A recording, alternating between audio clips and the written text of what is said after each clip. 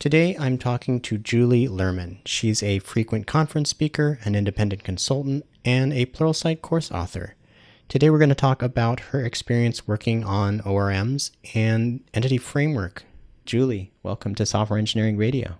Hey, Jeremy. Thanks so much for having me. For those who aren't familiar with ORMs, what are they and why do we need them? The first thing is the definition. So ORM stands for Object Relational Mapper. So it's a software idea and implementation in many aspects for taking the concepts that we describe as classes and transforming them into the structure of a relational database so you can get the data in and out easily. So the ORM takes care of that mapping and the transformation. So you don't have to worry about writing SQL. You don't have to worry about getting results, structured results from a database that are in rows and columns and then transforming them back into object instances. So the ORMs do that for you. Some of the most popular languages used are object-oriented. Why do we continue to store our data in a relational database when it's so different from our application code? There's certainly a lot of reasons for relational databases compared to like document databases, object databases. Relational databases, for their structure and normalization and tuning, and it's different kinds of storage needs, I think, than when you're storing documents. It's sometimes it's, I think, more about getting the data back out, finding data. So it's one thing to be able to store it in a way that makes sense, but then when you need to pull data together and create relationships that aren't naturally in those documents, unless you have prepared and designed something like a document database for every possible scenario.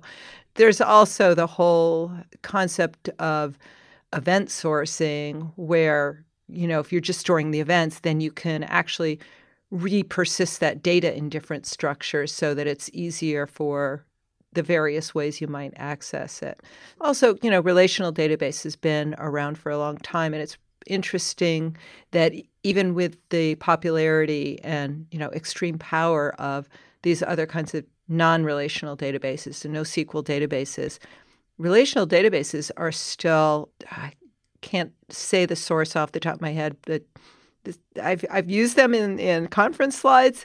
They update their data monthly, but I can see these graphs where it shows that there's still about 70% of systems out there are using relational databases. And in a lot of cases, so much legacy data too, right? That's all going to be in relational databases.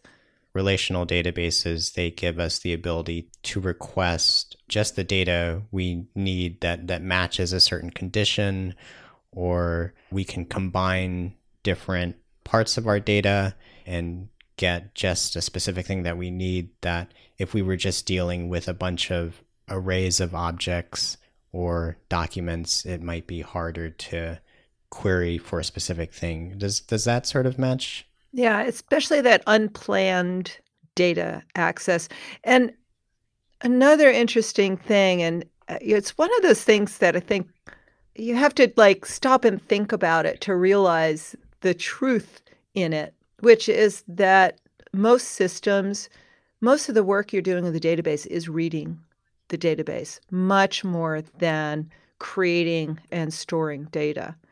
That's the bigger problem, getting the data back out and having the flexibility to do weird things. Whereas something like a document database, depending on how you split it up and keys and everything, it's just more designed.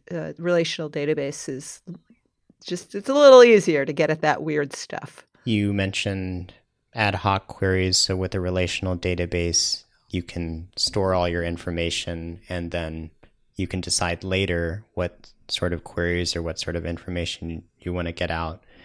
Whereas you had hinted at with a document database, you have to think upfront about what queries you want to make? Could you elaborate a little bit on that? I don't want to be generalizing too much because there's all kinds of other factors that might come in, especially when talking about huge amounts of data for like machine learning and things like that. There's a point, there's pros and cons to both of them. And like I mentioned with event sourcing, ways to kind of have your cake and eat it too. When I look, for example, at documentation for Azure Cosmos DB, that's the document database that I have the most familiarity with. One of the most important documents is that upfront design. And that design bleeds into how you're modeling your data in your application so that you can store it fluidly into the document database. So it's really, really important. Now, I don't want to conflate this with, the kind of the beauty of a system like document database, how that aligns so much more nicely for persistence and most of your, getting data in and getting data out when we're talking about domain-driven design, where you don't want to worry about your persistence. Like just focus on the domain. And then, we can always figure out how to get the data in and out, right? We got patterns for that. But it is interesting if something like a document database more naturally aligns with your objects, right? So that flows nicely in. However, it's still really important to be considerate of how you're breaking up that data in the way you store it, what your graphs are going to be, how you're going to, maybe it's easy to get it in this way, but then what about when you're getting it out? What about different perspectives that you have? So I want to be really careful about comparing and contrasting the document DB versus relational DB. I want to stop at some level of that because there's always going to be debate and argument about that. However, one of the nice things about an ORM is it does take away some of that pain that we normally would have when we're writing applications and writing that data access layer where we have to say, okay, I want this. Now I have to figure out the SQL statement, or call a stored procedure or however I'm going to do it, whether I'm getting data in or getting data out and then and then I have to transform my objects into the SQL, right? Or I get data back and then I have to read through that data and instantiate objects and stuff all the values into those objects. That's the stuff that the ORM can, repetitive, like bull bleep work, right? Writing all that stuff. So that's what the ORMs do. I think one of the next big question that comes up then is, but my SQL is always going to be better than some generic thing that an ORM is going to build for me, right? The general advice for that is, for many cases, what the ORM does, the performance will be just perfectly fine, right? And then there's going to be the cases where the performance isn't good. So then you can use your own store procedures, use your views. But a lot of the ORMs, certainly the one I focus on, which is Microsoft's Entity Framework, has the ability to also interact with stored procedures and views and do mappings to views and things like that. So people don't realize that, right? But maybe 80% of the SQL that Entity Framework is going to write, whether it's for queries or for pushing data into the database, maybe 80% of that is perfectly fine, right? And then 20% of that do performance testing and go, that's not, I can do better, I can do better, I can do better, I can do better, and fix those up. I want to step back a little and walk through some of the features of ORMs that you had mentioned. Okay. One of them was not necessarily having to write SQL. So you have some alternative query language that the ORM is providing. So what are some of the benefits of that? Like, why would somebody not just jump straight to SQL and would instead use this SQL-like query language?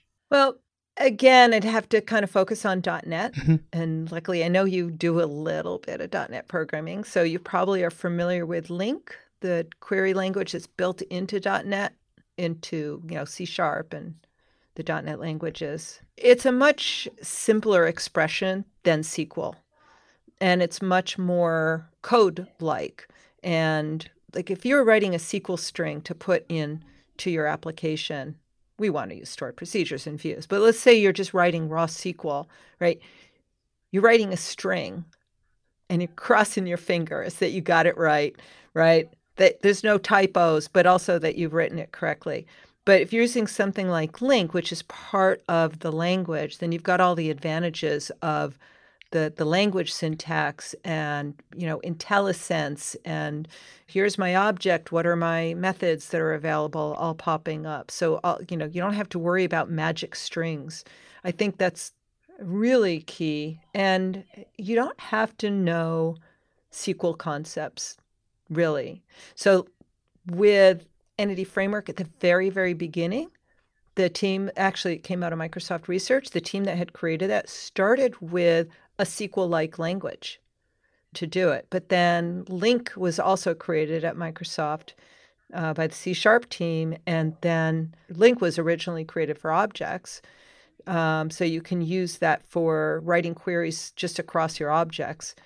I wouldn't say LINQ was evolved, but a LINQ version that applied to Entity Framework was created. So then, and there was also LINQ to SQL, which was a much lighter weight ORM that was also created within Microsoft.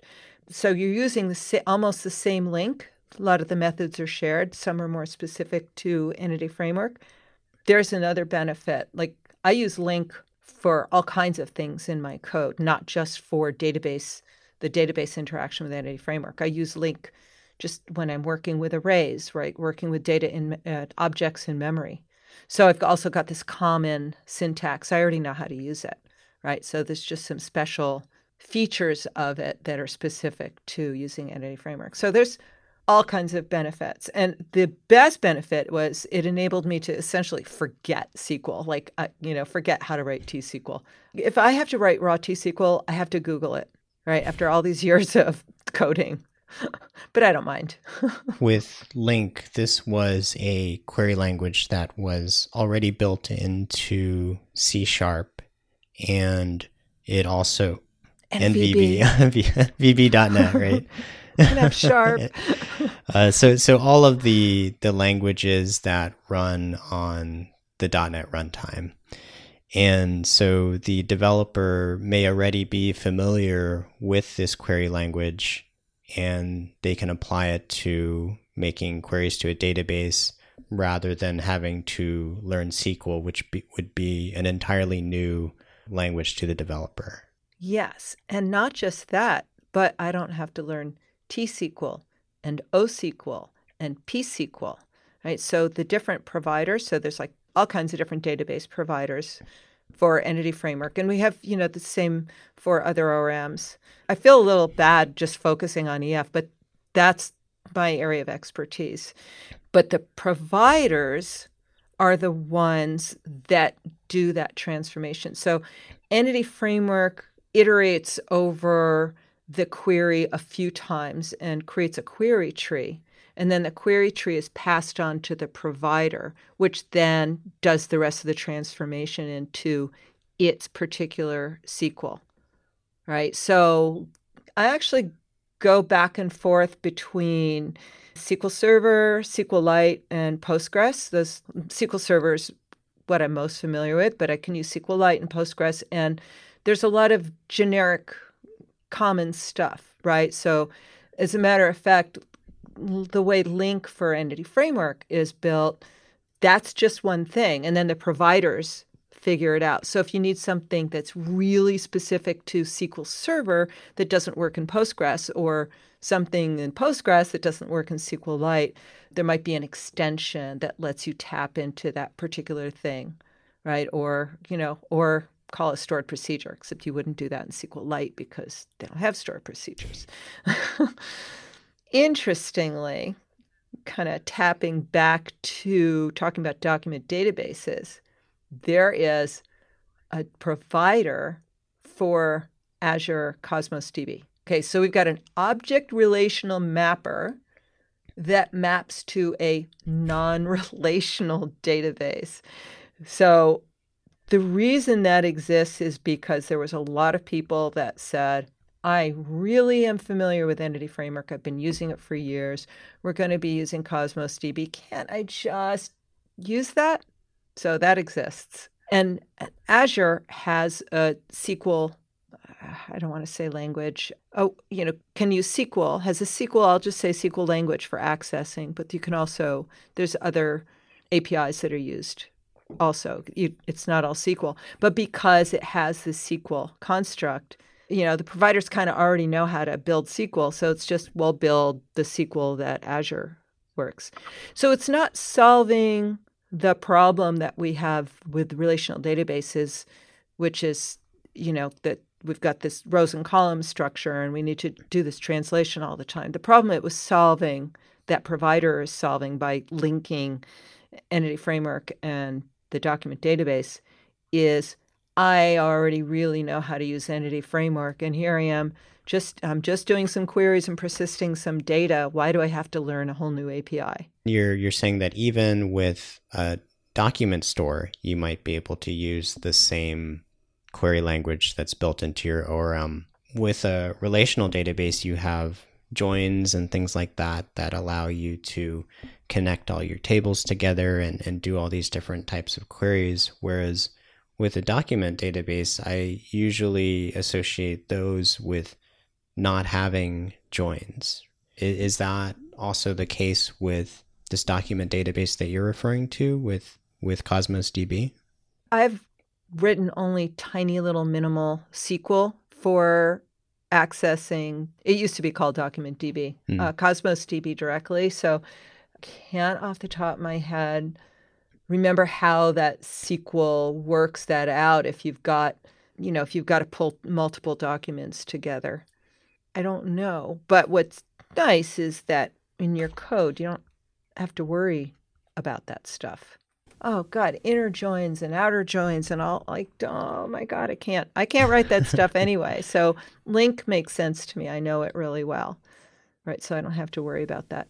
It sounds like at a high level, you get this query language that's built into the language is more similar to the other code you would write.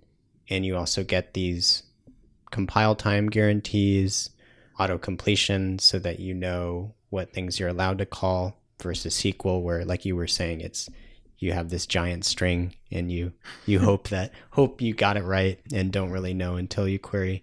So there's a lot of benefits with an ORM.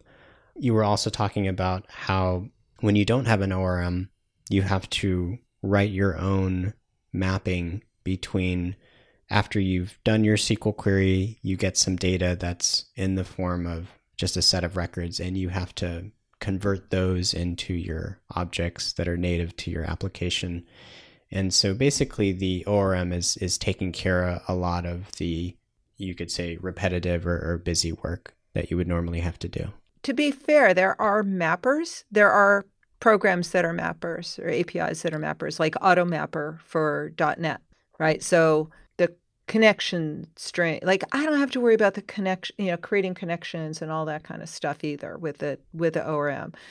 But something like AutoMapper, you can have a data model that really matches your database schema, and you can have a domain model that matches the business problem you're trying to solve.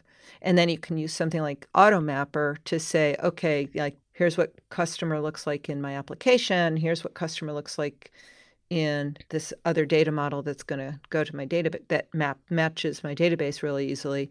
And AutoMapper lets you say, this goes with this goes with that, blah, blah, blah, blah, blah. So that stuff does exist. And there are also other, lighter, Entity Framework is a big thing. It does a lot.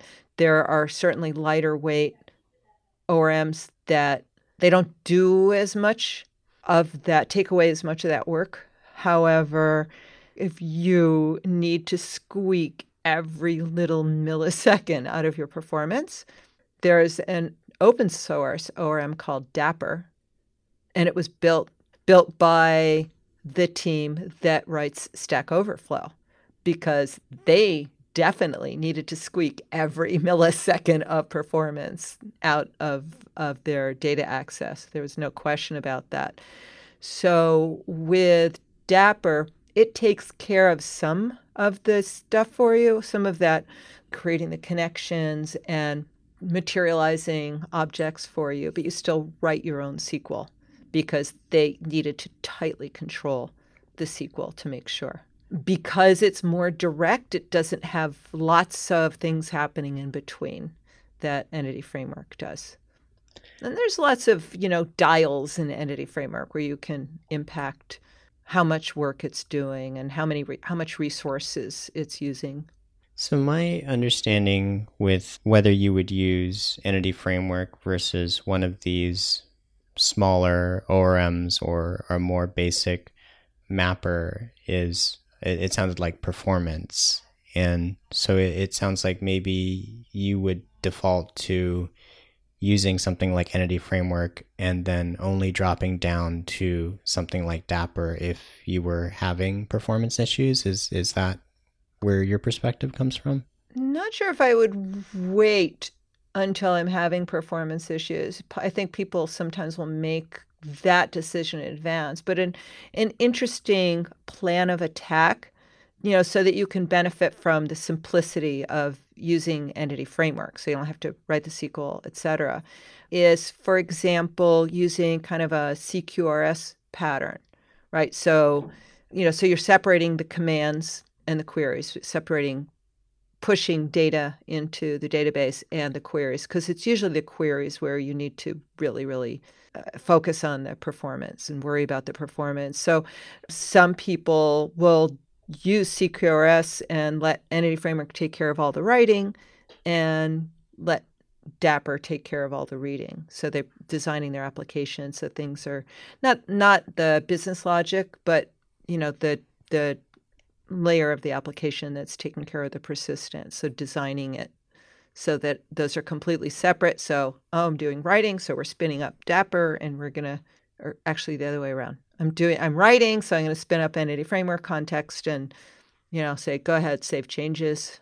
Or I'm doing a query and I'm writing my own SQL because I trust it, right? So now I'm going to spin up Dapper and execute that SQL, let it create my objects for me.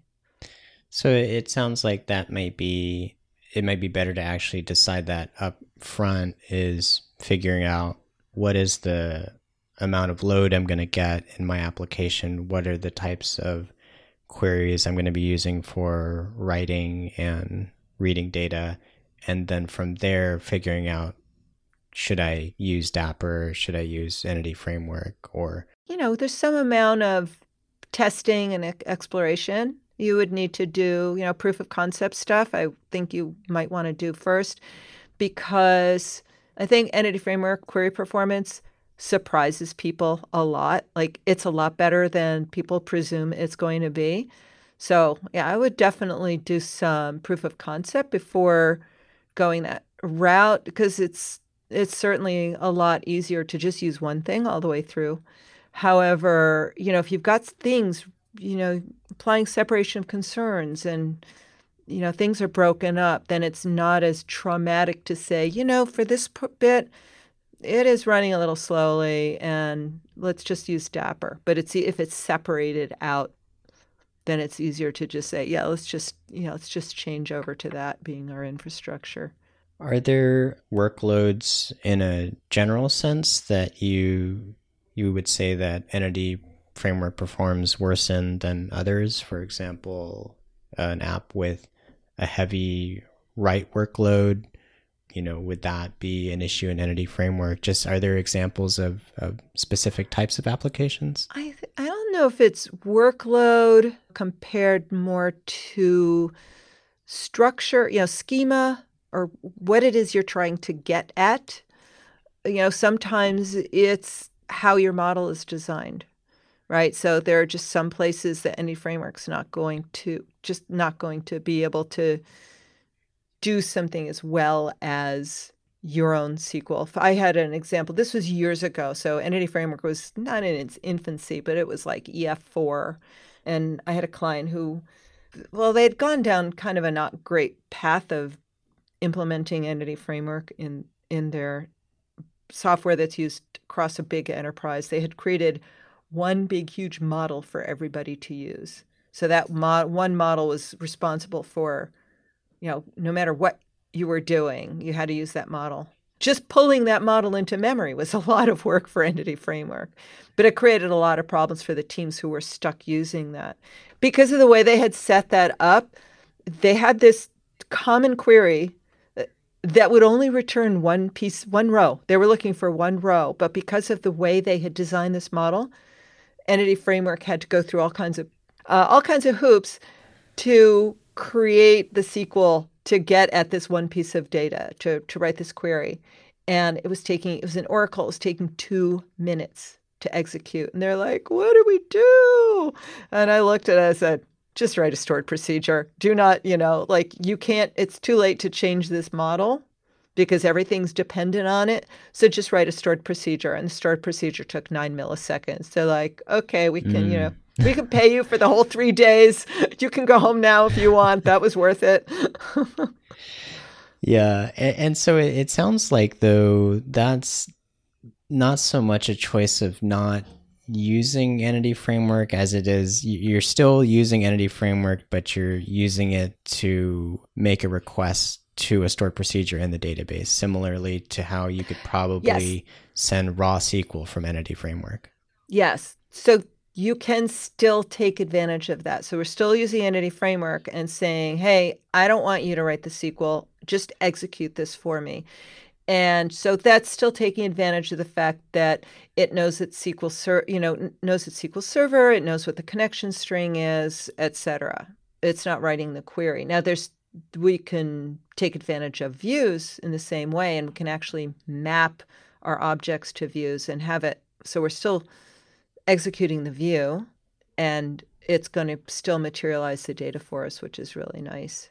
Yeah, so when you were talking about deciding whether or not to use Entity Framework, when you use Entity Framework, you could still be using a mix of the LINQ query language, maybe raw SQL commands, like you said, views, stored procedures.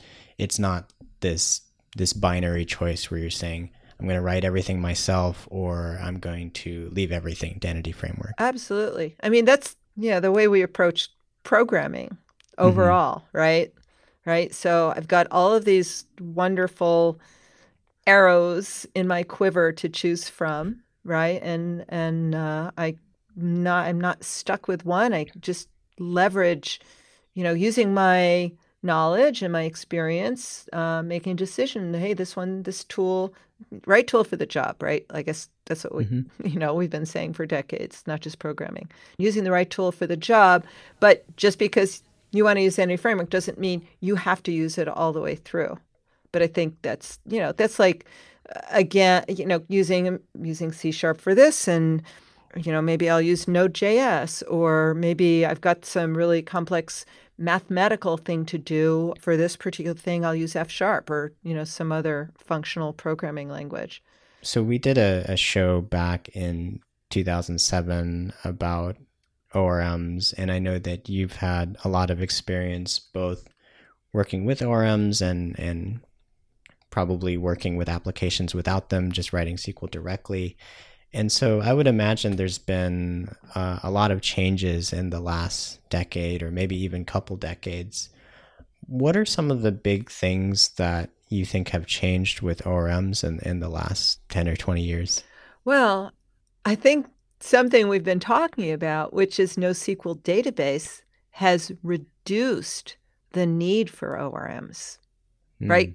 Just slice that right off the top. There's so many scenarios where people don't need relational databases to solve that. And also, so this interesting, right? Because I'm not sure that the answer is about what's happened with the ORMs. I think the answer is more what's evolved with the way we persist data and the way we perceive data.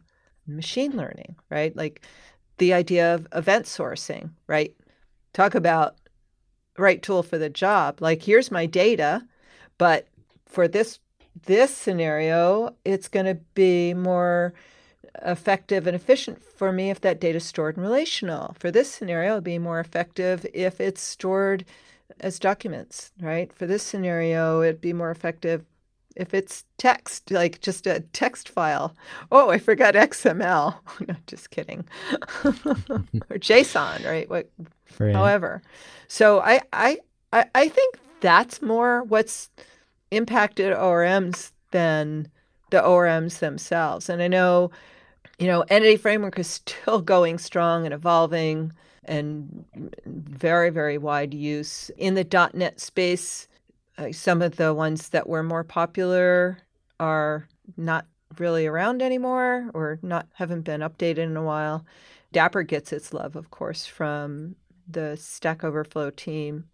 So I really think it's more about the change in how we store data that's just reduced people's need for ORMs. But still, like whatever that resource was, still 70% of the applications are still using relational. So there we go. And then there's the people who, like, no matter what, like, we will never use an ORM. We will always use, write our own SQL. Or, along with those legacy databases, they have beautiful stored procedures and views and, finely tuned databases, right? And they'll write the SQL for you, these people. Just don't ask me to do it, because I'll probably never write SQL that's as good as what Entity Framework with its algorithms and command trees can figure out on my behalf. But there are plenty of database professionals who can definitely do that. For somebody who is working with a relational database, and let's say they worked with Entity Framework or they worked with Hibernate or any number of ORMs maybe a decade ago, is there anything that's changed where you would say, hey, this is different, maybe you should give this a second look? Yes. And again, I apologize for not being able to speak to Hibernate, like what's happened to, how that has evolved. But when Entity Framework first came out, and this was very different than NHibernate, like the .NET version of Hibernate, Entity Framework did not have any concept or appreciation or respect for our objects. It was really designed from the perspective of storing relational data. And it wasn't testable. It just didn't have any patterns. Well, interestingly, I spent a lot of time researching how Entity Framework aligns with good model design based on how we design, like for domain-driven design, aggregates, and some of the things that we put in place to protect our entities from bad things, to people doing bad things with them. And so Entity Framework at the beginning did not give us any way to do that. It really locked you into, it didn't just lock your data access into Entity Framework, the whole framework. It locked your entire application in.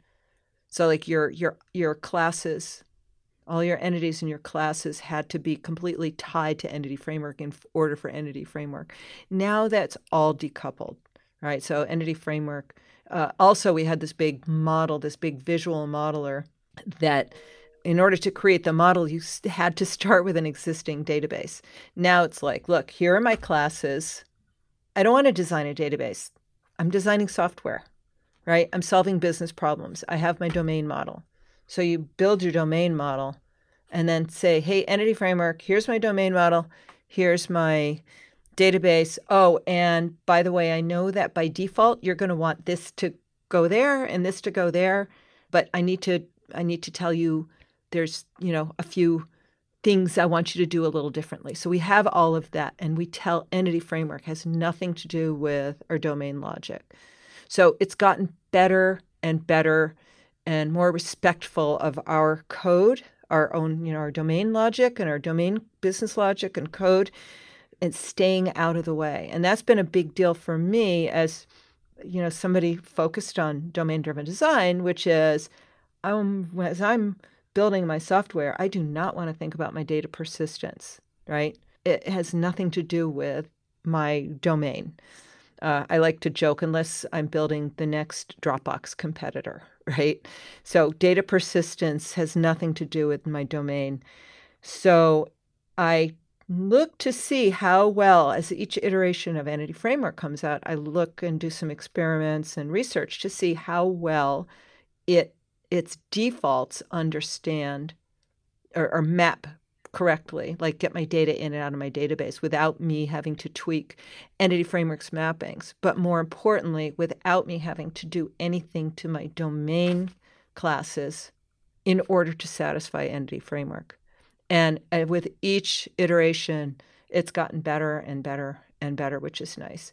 Now, one bit of pushback I had in the early days when I was talking about Entity Framework and DDD was, well, you're mapping your domain directly to the database using Entity Framework. You shouldn't do that. You should have a data model and map that. But what's interesting is Entity Framework becomes the data model, right? It has all these mapping. The mappings of Entity Framework become the data model. So I'm not doing it directly. That is the data model. So it is solving that problem. It's giving me that separation. And there's still some design, some aggregate patterns that Entity Framework, for example, won't satisfy in terms of the mappings, or maybe just some problems, some business problems or storage problems that you have. There are some times when it just makes sense to, have something in between, even if Entity Framework is still in between that, like have a specific data model because it just handles it differently. So you don't have to change how your domain. I'm very passionate about that. Don't change the domain to make Entity Framework happy. Never, never, never, never. Could you give a specific example of before the objects you would have to create in order to satisfy Entity Framework? Like what were you putting into your objects that you didn't want to put in? That I didn't want to. I don't want to. Well, one of the things that Entity Framework's mappings could not handle is if you wanted to completely isolate or encapsulate a collection in your entity, in your class. If you want to completely encapsulate the collection, Entity Framework couldn't see it. Right? Entity Framework only understood, for example, collections, but maybe you want to make it so that you can only iterate through it, enumerate through it, right? But if it was an IEnumerable, so that's what you would do. Like in your class, you would say, I'm going to make it an IEnumerable so nobody can just add things to it and go around my business logic, which is if you want to add something, you have to go over to this business logic to make sure all your invariants are satisfied or whatever else needs to happen. So Entity Framework literally could not see that. And so we struggled with finding ways to work around that, adding stuff or just giving it up and saying, okay, I'm exposing this here. Please don't ever use it that way. Please, please, you have to tell the whole team, don't ever use it that way, right?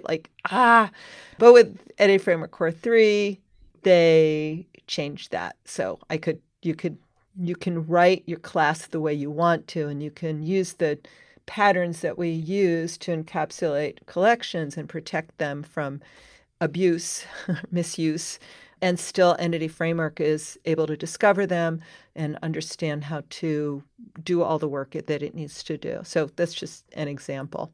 What you wanted to do in your domain object is make this collection be an IEnumerable, which makes it so that the user of that class is not allowed to add items to it. Right, the developer. Developer's using it. Right. Add or remove.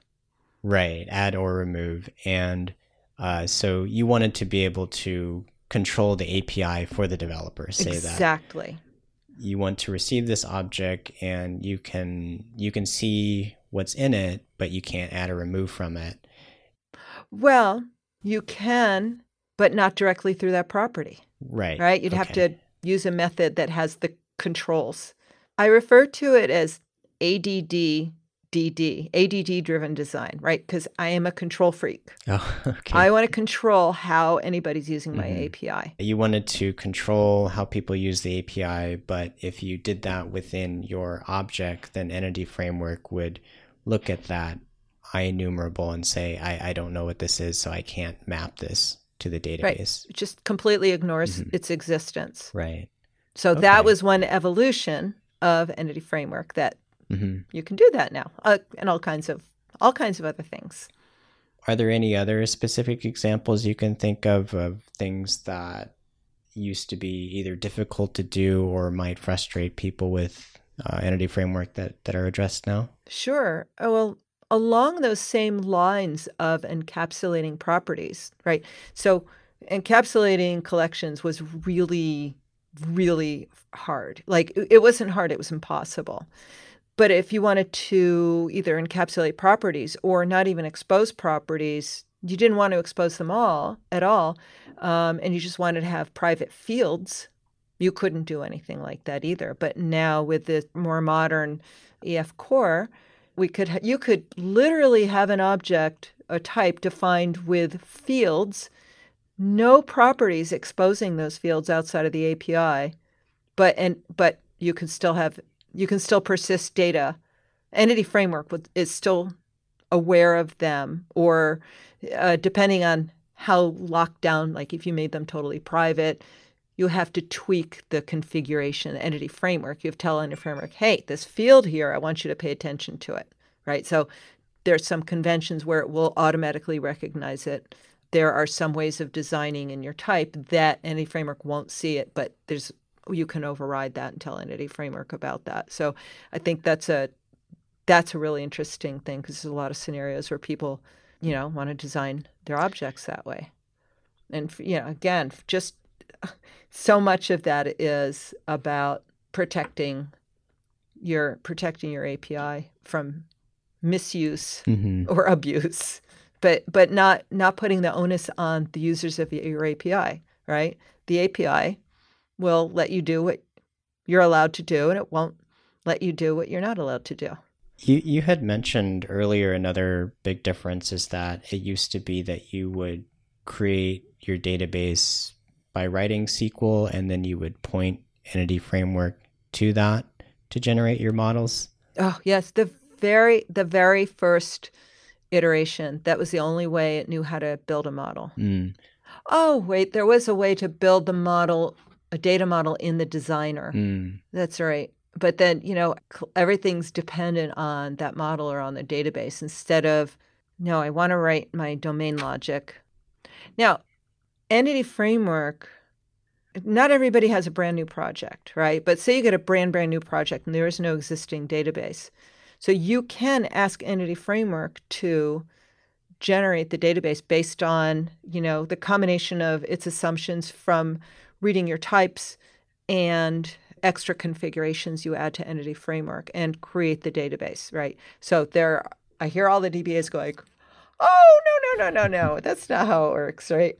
But this is the simple path. Like, so first you can have it create the database, and then as you make changes to your domain, Entity Framework has this whole migrations API that can figure out what has changed about your domain, and then figure out what SQL needs to be applied to the database in order to make those changes.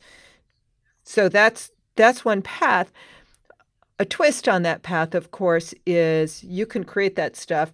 Instead of having those migrations create the database or update the database, you can just have it create SQL and hand it to the professionals and say, this is kind of sort of what I need, right? You can do this and then just make it the way you want it to be, just as long as the mappings still work out.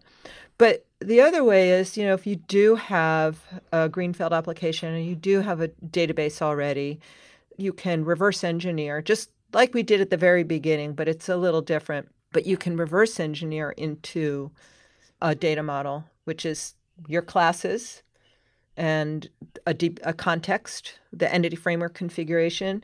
So the classes are, I refer to those as a stake in the ground, right? Because then you could just take those classes and make them what you want them to be, and then just make sure that you're still configuring the mapping so everything lines up.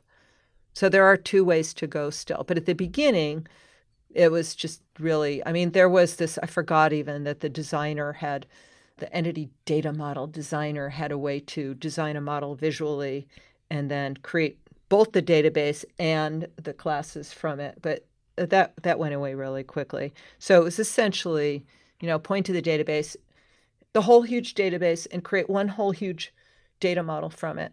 And that's how everything would work. Now, we don't do that. And also, we still don't have one big, huge data model, right? Separation of concerns again. So we have a data model for this area of work and a data model for that area of work. And, they might even point back to their own databases, right? And we start talking about microservices and et cetera.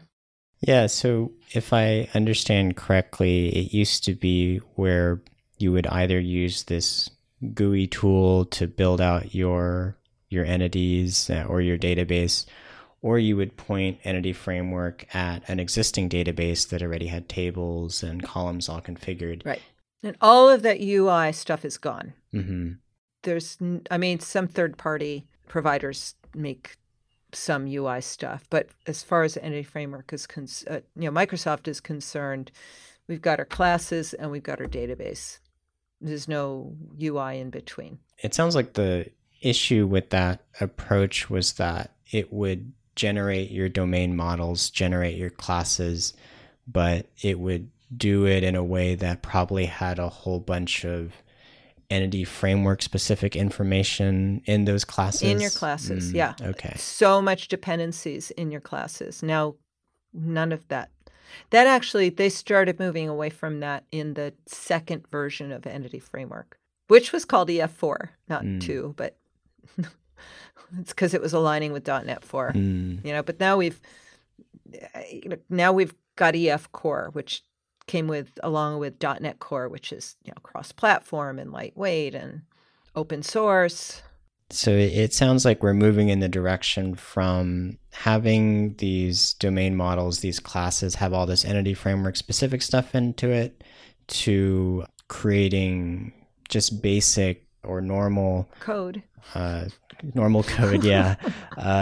Like the kind of code you would write if you weren't thinking about Entity Framework or weren't thinking about persistence specific issues. Exactly. And now with current ORMs like Entity Framework Core, those are able to map to your database without, I guess the term could be, polluting all your classes. Yes. And to be fair, Entity Framework was the evildoer at the beginning of Entity Framework, right? And Hibernate didn't do that. And Hibernate didn't do that. They totally respected your domain classes, and it was completely separate. So there was a big, I'll just say a big stink made by the people who had been using these kinds of practices already and were using tools like NHibernate. And Entity Framework came around and said, oh, here's the new ORM on the block from Microsoft. Everybody needs to use it. And they looked at it and they're like, but, because Entity Framework was inserting itself into its logic into the domain classes, right? And the Entity Framework team got a lot of big lessons from the community that was really aware of that. And I wasn't, right? It was all new to me. I had never used an ORM before. So I was like, la-di-da, this is cool. This is nice.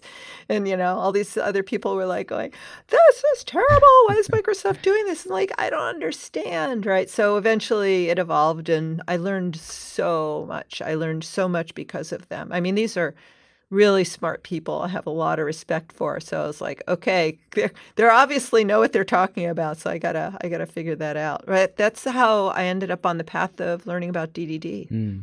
Thanks to them. Yeah. So it sounds like there's been 3 versions of Entity Framework. There's the initial version that tried to mix in all these things into your domain models. Then there was the second version, which you said was called Entity Framework EF4 that fixed a lot of those issues. And then now we have Entity Framework Core. I wonder if you could explain a little bit about why a third version was created and what are the key differences with Core. Yeah, so this was when Microsoft also at the same time had taken .NET Framework and rewritten it to be cross-platform and open source and use modern software practices. And at the same time, the same thing was done with Entity Framework. They kept many of the same concepts, but they rewrote it, because the code base was like 10 years old, right? And also just in old thinking. So they rewrote it from scratch, keeping a lot of the same concepts. So people who were familiar, who've been using Entity Framework, they wouldn't be totally thrown for a loop. And, so rewrote it with modern software practices, much more open API in terms of flexibility and open source. And because it was also part of .NET Core, cross-platform. So that was huge. And then they've been building on top of that. So Entity Framework, the original Entity Framework. So I think it's interesting how you say there were three. So the first iteration of Entity Framework, and then this next one where they really honored separation of concerns. So that was EF4 through EF6. Then they kind of went to a new box with EF Core and started with EF Core 1 and then 2 and 3 and no 4, and now it's 5. Okay. So skipping a number again. So EF6 is still around because there's millions of applications that are using it. And they're not totally ignoring it. As a matter of fact, they brought EF6 on top of .NET Core. So EF6 is now cross-platform, but it's still in so many applications. And they've been doing little tweaks to it. But EF Core is where all the work is going now. And it sounds like Core is not so much a dramatically different API for developers, but is rather an opportunity for them to clean up a lot of technical debt and absolutely provide that cross-platform capability, at least initially. Yeah. And enable it to go forward and to do more, be able to achieve more functionality that people have wanted, but was just literally wasn't possible with the earlier stack. Do you have any examples of a big thing that people had wanted for a while they were finally able to do? Yes, and this is really, really specific now because this is about Entity Framework. With the newest version, EF Core 5 that's coming out, one thing that people have been asking for since the beginning of EF time was when you're eager loading data. So there's a way of saying, bringing related data back in one query. There's actually two ways, but there's one way a method called include. So including is so that you can bring back graphs of data instead of bringing, go get the customers, now go get their orders, and now we need to merge them together in memory in our objects. So the include method says, please get me the customers and their orders, and include transforms that into like a join query or something like that, brings back all of that different data, and then it builds the objects and makes sure they're connected to each other in memory. That's a really important thing to be able to do. The problem is because it was all or nothing, whatever related data you were bringing back in that include method, you would just get every single one. So, if you said customer include their orders, there was no way to avoid getting every single one of their orders for the last 267 years. You're able to do an include, so you're able to join a customer to their orders, but in addition to that, also have some kind of filter like a where clause, so that you could say on that child data, right. I'll say, quote, I'm doing air quotes, that child data, that related data. So we could never do that before. So we had to come up with other ways to do that. So it was possible before, but the way you did it was maybe complicated or convoluted. And it writes good SQL for it too. Yeah. Better than me. Maybe not better than, many of my really good DBA friends, but definitely better than probably better than the majority of developers who know a little bit of SQL, but are definitely not DBAs. Yeah. I mean, that's one of the beauties of a good ORM. I guess right? it doesn't quite get you to being a DBA, but it levels the playing field somewhat. Well, if I can hear my DBA friends cringing at that statement, so I will not agree with that. It doesn't level the playing field, but what it does is it enables many developers to write pretty decent SQL. How's that? How's that, my DBA friends? Yeah, I mean, I guess that's a interesting question in and of itself, is that we're using these tools like ORMs that are generating all this code for us, and we as a developer may not understand the intricacies of what it's doing and the SQL it's writing. So I wonder, from your perspective, how much should developers know about the queries that are being generated and about SQL in general when you're working with an ORM? Well, I think it's important, if you don't have access to a professional, data professional, it's important to at least understand how to profile and how to, recognize where performance could be better and then go seek a professional, right? Mm-hmm. But yeah, profiling is really important. So if you've got a team where you do have a DBA, somebody who's really good with SQL and understands, they should be doing they can be doing the profiling, right? And capturing it. And there's, whether if they're using SQL Server, they might just want to use SQL Server Profiler. There's all kinds of third-party tools.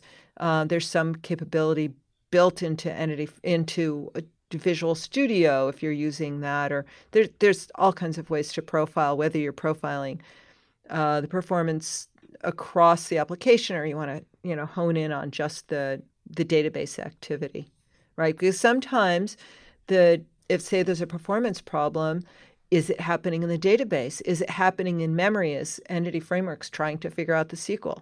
Is it happening in memory after the data has, the database did it really fast.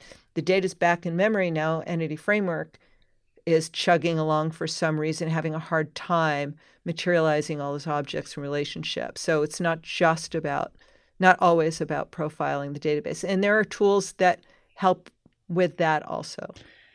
You have the developers writing their queries in something like Entity Framework, and you have somebody who is more of an expert, like a DBA, who can take a look at how are these things performing, and then if there are issues, they can dive down into those queries, tell the developer, hey, I think you should use a stored procedure here, or a view, that sort of thing. Yeah, or, even kind of expand on that, like just if, unless you're solo, right, or a tiny little shop, these are how you build teams. You've got QA people, you've got testers, you've got data experts, you've got people who are good at solving certain problems, and everybody works together as a team. For sure, yeah. I'm such a Libra. Why can't we all get along? Yeah, and it sounds like, I mean, it takes care of a lot of the maybe repetitive or tedious parts of the job, but it does not remove the need for, like you said, all these different parts of your team, whether that's the DBA who can look at the queries, or maybe someone who is more experienced with profiling so they could see if object allocation from the ORM is a problem, or all sorts of different, more specific issues that they could dive into. A lot of these things that an ORM does, you were saying it's about mapping between typically relational databases to objects in applications. And something you hear people talk about sometimes is something called the object relational impedance mismatch. And I wonder if you could explain a little bit about what people mean by that, and whether you think that's an issue. Well, that is exactly what ORMs are trying to solve, aiming to solve. The mismatch is the mismatch between the rows and columns in your database schema and the shape of your objects. So that's what the mismatch is, and it's an impedance for getting your data in and out of your application. So the ORMs are helping you solve that problem instead of you having to solve it yourself by, reading through your objects and transforming that into SQL, et cetera, all those things we talked about earlier. I haven't heard that term in such a long time. That's so funny to me. It's funny that, we talked about it a lot in the EF world, that was like, what's EF for? It's to take care of the impedance mismatch. Duh.